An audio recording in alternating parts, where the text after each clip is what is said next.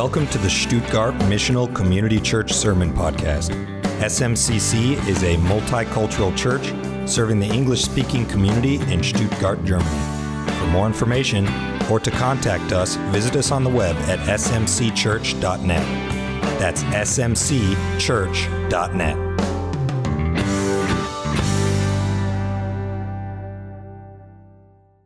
So again, we're in Luke chapter 12. Skip with me down to verse 13, and we'll get into God's word this morning. It starts in verse 13. Someone in the crowd said to Jesus, "Teacher, tell my brother to divide the inheritance with me."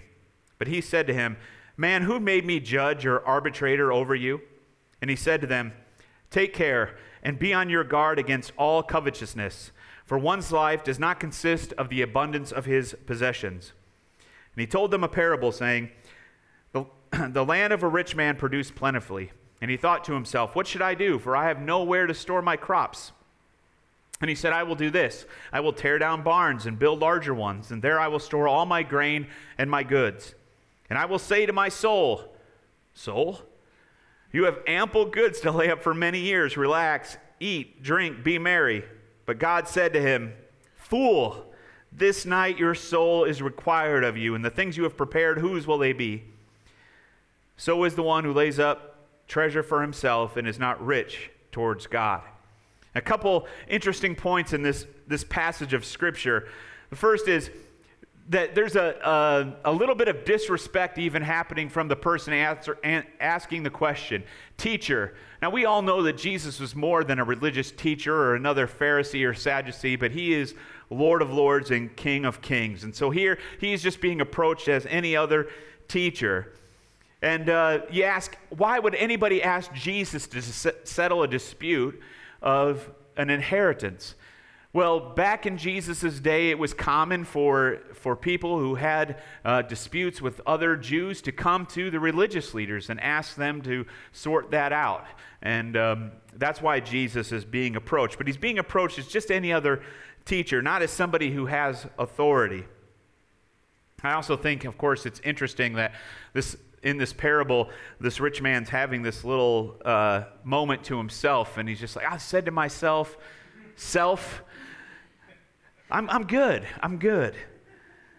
But Jesus here is getting to the root, right to the root. As soon as the man asks the questions, he says, "Take care and guard yourself against all covetousness, for one's life does not consist of the abundance of his possessions." He's getting right at the heart of the man's sin, because the inheritance is left to the older brother. And here this guy is saying he should split it with me. And Jesus is telling him, look, don't be covetous of what your brother has. It's his responsibility to take care of the family. It's his responsibility to take care of you. But don't you be coveting what your brother has. Covetousness is like a race that never ends. Desire for more and more, regardless of our need, just consumes people. Someone once asked a rich man, "How much is enough?" And the rich man replied, "Just a little bit more. Just a little bit more." Covetousness has led to broken relationships. It's robbed the rich and the poor, starved the church of resources to fund their work around the world. And God commands us to avoid covetousness. He commands us to not be covetous, right? To not want what our neighbor has, not his wife or her husband, right? Not to want another, but also their possessions. And this is in the law of Moses, and Jesus here is affirming that. I think maybe it's something we should pay attention to. That Jesus is speaking to us about what it means to have covetousness in our heart. Many of us at times find ourselves hemmed in by covetousness. Its destructive power is often not realized until it's totally consumed us with too much work, too much debt, and depression that follows that feeling of never measuring up, always coming up short. Today I want to talk about 3 keys that Jesus gives us to live a life free from the bonds of covetousness and find peace in his provision. The first key I want to talk about is being rich towards God. Be rich towards God. This is how Jesus ends his parable to the man who's got a covetous heart. He says, Be rich towards God. How can we be rich towards God? I was thinking about that this week. How can we be rich towards God? Well, we can invest. We can invest. How many of you look forward to retirement one day? It's okay to raise your hand. This is not a sinful thing to look forward to retirement. I also look forward to retirement, and I've invested. I try to invest as wisely as I possibly can, but sometimes those investments don't pay off. Sometimes they do better, sometimes they do worse, and as of late, they've done more worse than they've done better. But when we invest in our relationship with God, when we invest in kingdom things, that will always reap a generous return. Somebody say amen. If we invest in our relationship with God, abiding in Him, then we will have a great, great reward.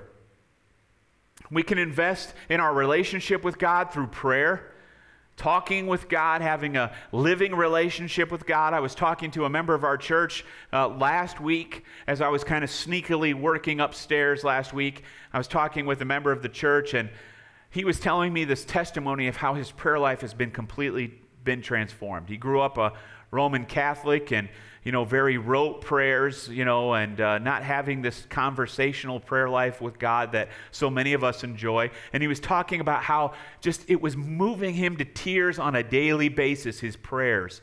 How many of you are grateful that we have a relationship with a living God, that we can have not only a physical response to God, but an emotional one as well? We can feel His presence, we can sense His presence, and as we pour our hearts, that realness demands the emotional response. If something's dead, there's no emotional response. There's no, when you're praying to stone or a crucifix, there's not an emotional response. But when you're talking with the living God, when you're having a personal conversation and a personal relationship with God, there's an emotional response. Amen.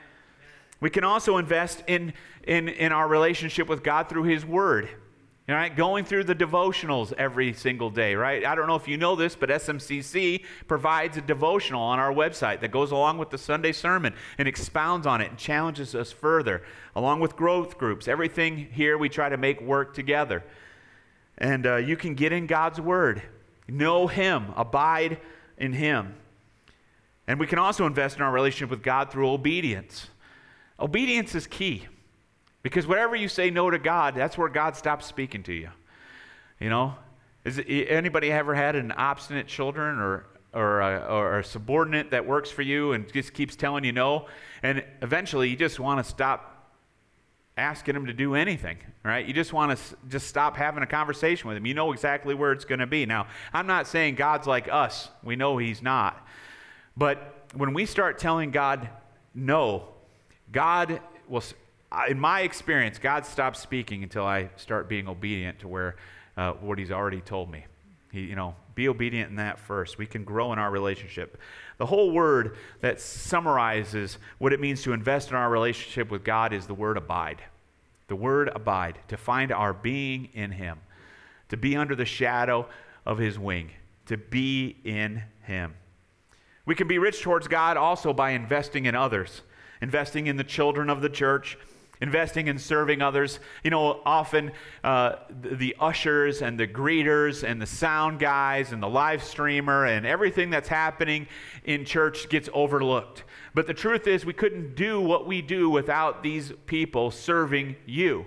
And this is so important even now during our reduced numbers in the physical church, over 2 services and so on. We need volunteers, and you can serve others in church. There are 2 kinds of service in the church. There's that really sacrificial service that takes you out of the main sanctuary, either downstairs with the kids or walking around in the parking lot or whatever that is. And then there's that service where you can be in here and enjoy the service still while still serving. These are 2 different kinds of service. Both are equally important, but not equal in sacrifice, I would say. Wouldn't you agree with that?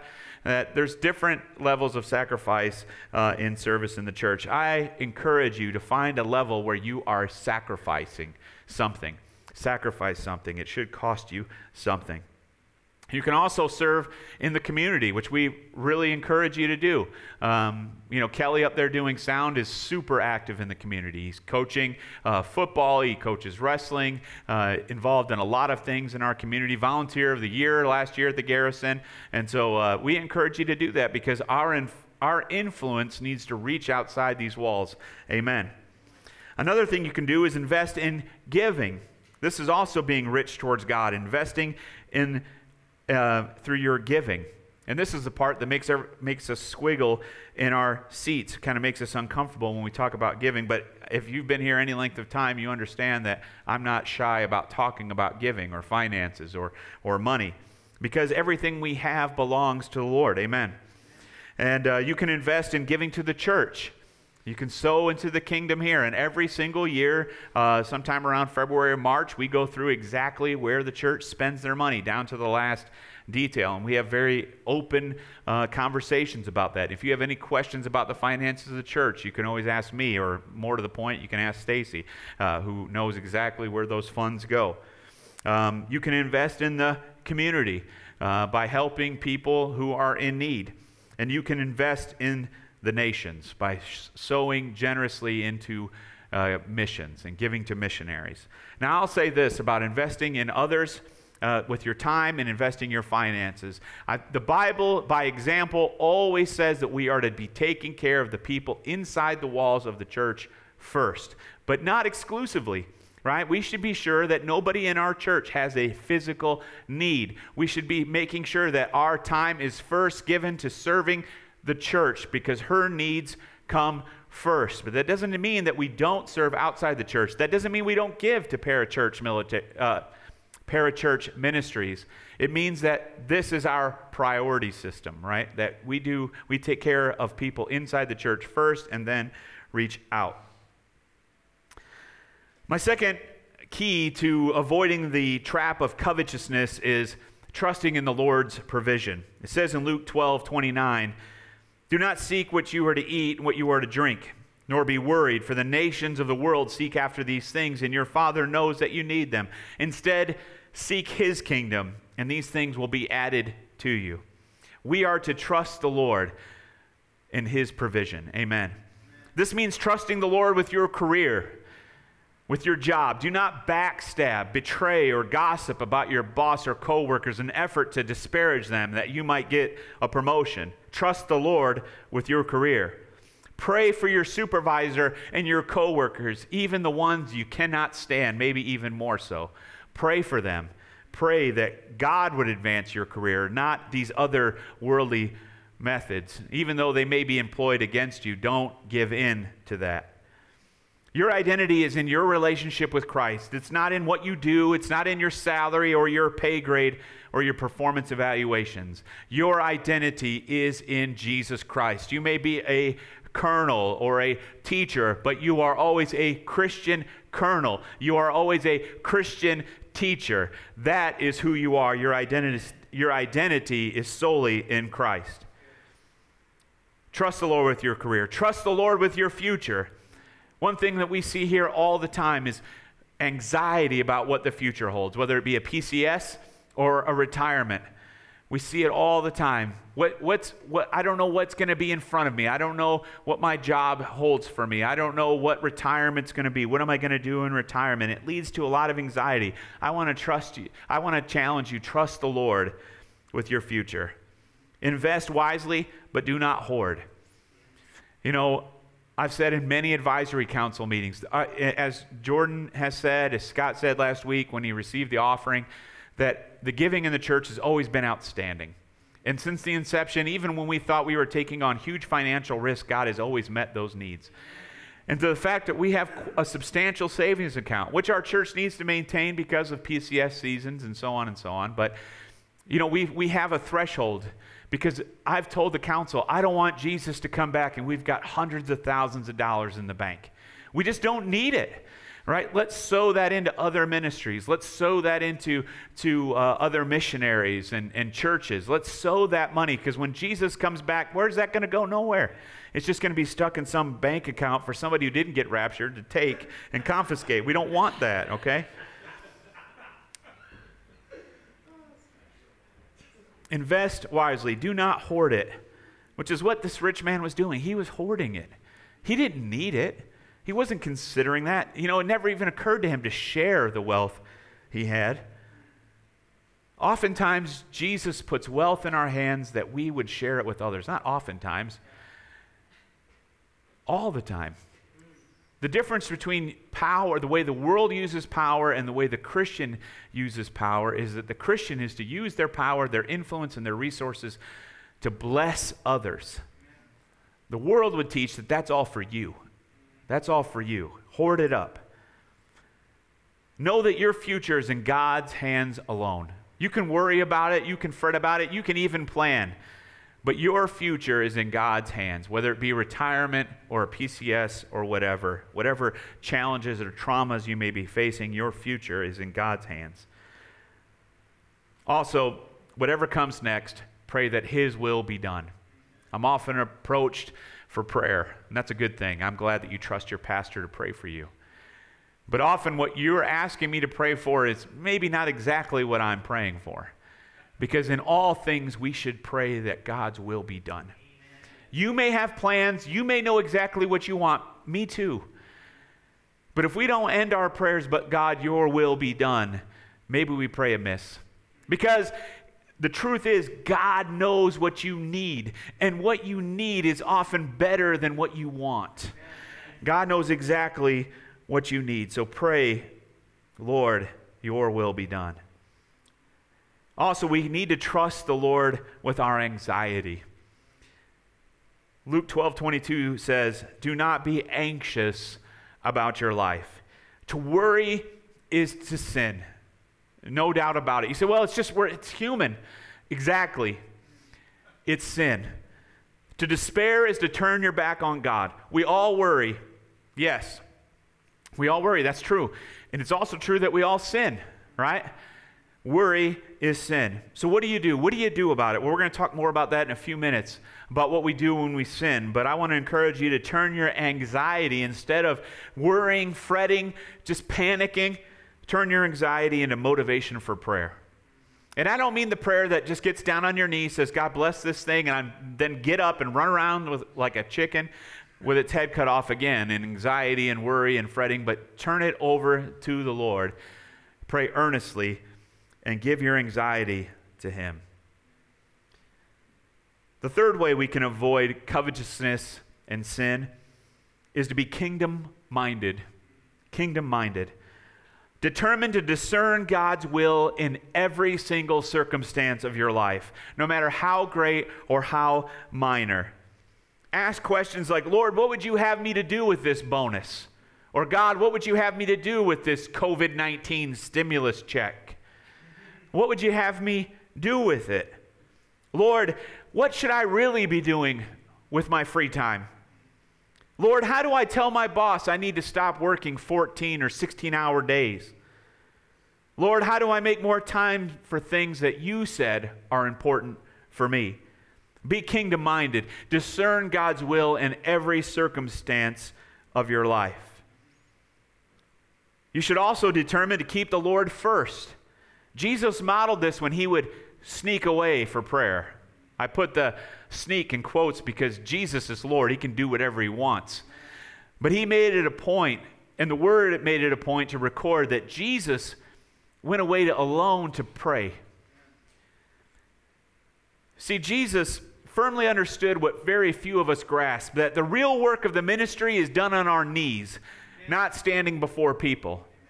I can tell you that when I come and preach a weak sermon or a sermon that I can just tell doesn't hit home, most likely it's a result not of delivery or preparation, but of prayer.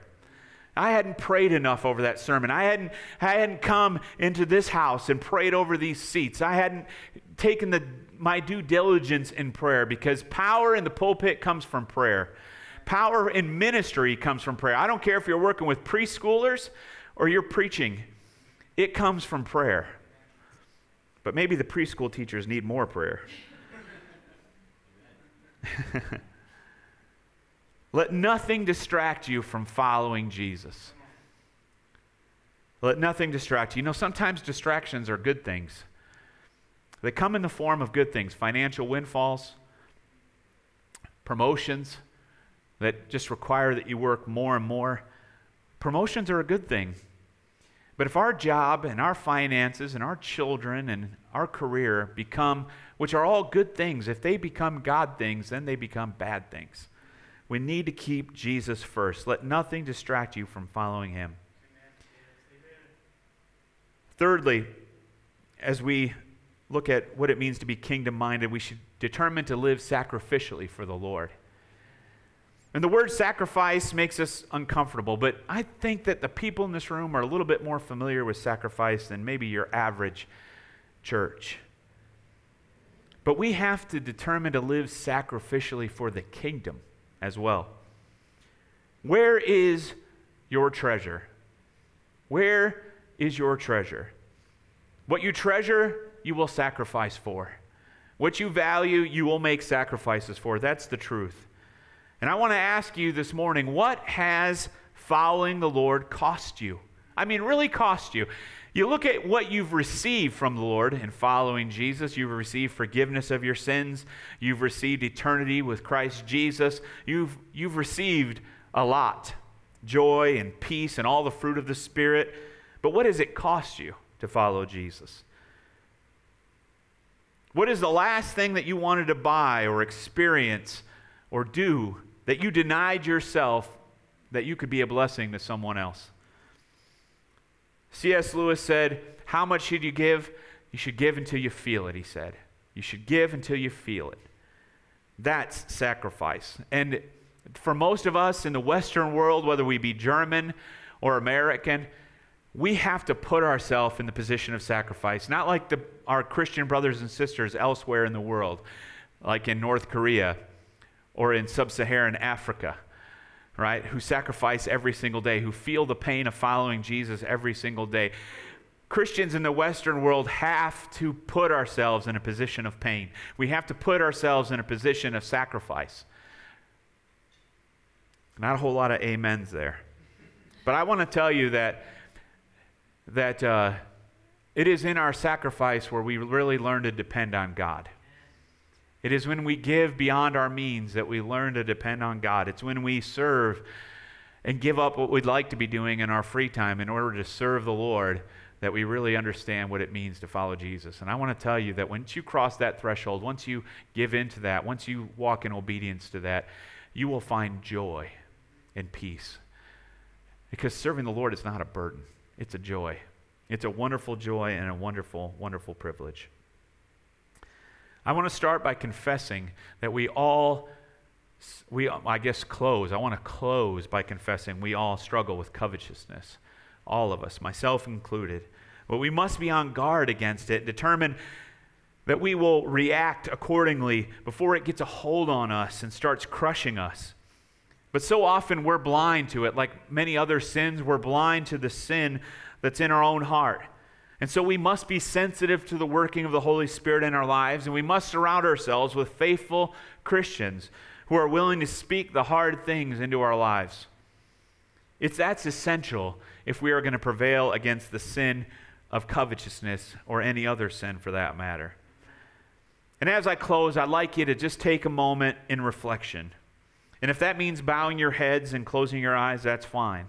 But take a moment and allow the Spirit of God to reveal the places in your life where the cancer of covetousness might be creeping in. Pray with the psalmist. He says in Psalm 139, verse 23, he says this, "Search me, O God, and know my heart. Try me and know my thoughts, if there be any grievous way in me, and lead me in the way of everlasting." Can we just pray that this morning? Lord, show us if there be covetousness in our heart. Know our heart, Lord. Know our thoughts, O God. And if there be any grievous way in us, if coveting has any rule in our hearts or in our lives, God, would you lead us in the way of everlasting? Amen. If God has spoken something to you about your life, about maybe a covetousness problem in your life, where you're coveting a job or belongings or maybe even another person, How do we react to that? What do? You should, number one, acknowledge it. Confess it to God. Confess it. Then repent and turn away. Turn away from that sin. And start engaging in righteous behavior that will combat that. And receive, lastly, and this is the part that most people forget, and that is receiving forgiveness. Confess, repent, but then we must do the third step, which is receive forgiveness from Jesus. We hold ourselves guilty while Jesus died on the cross to forgive you and allow you to live free. Amen? Amen. Free from guilt, free from sin, free from covetousness.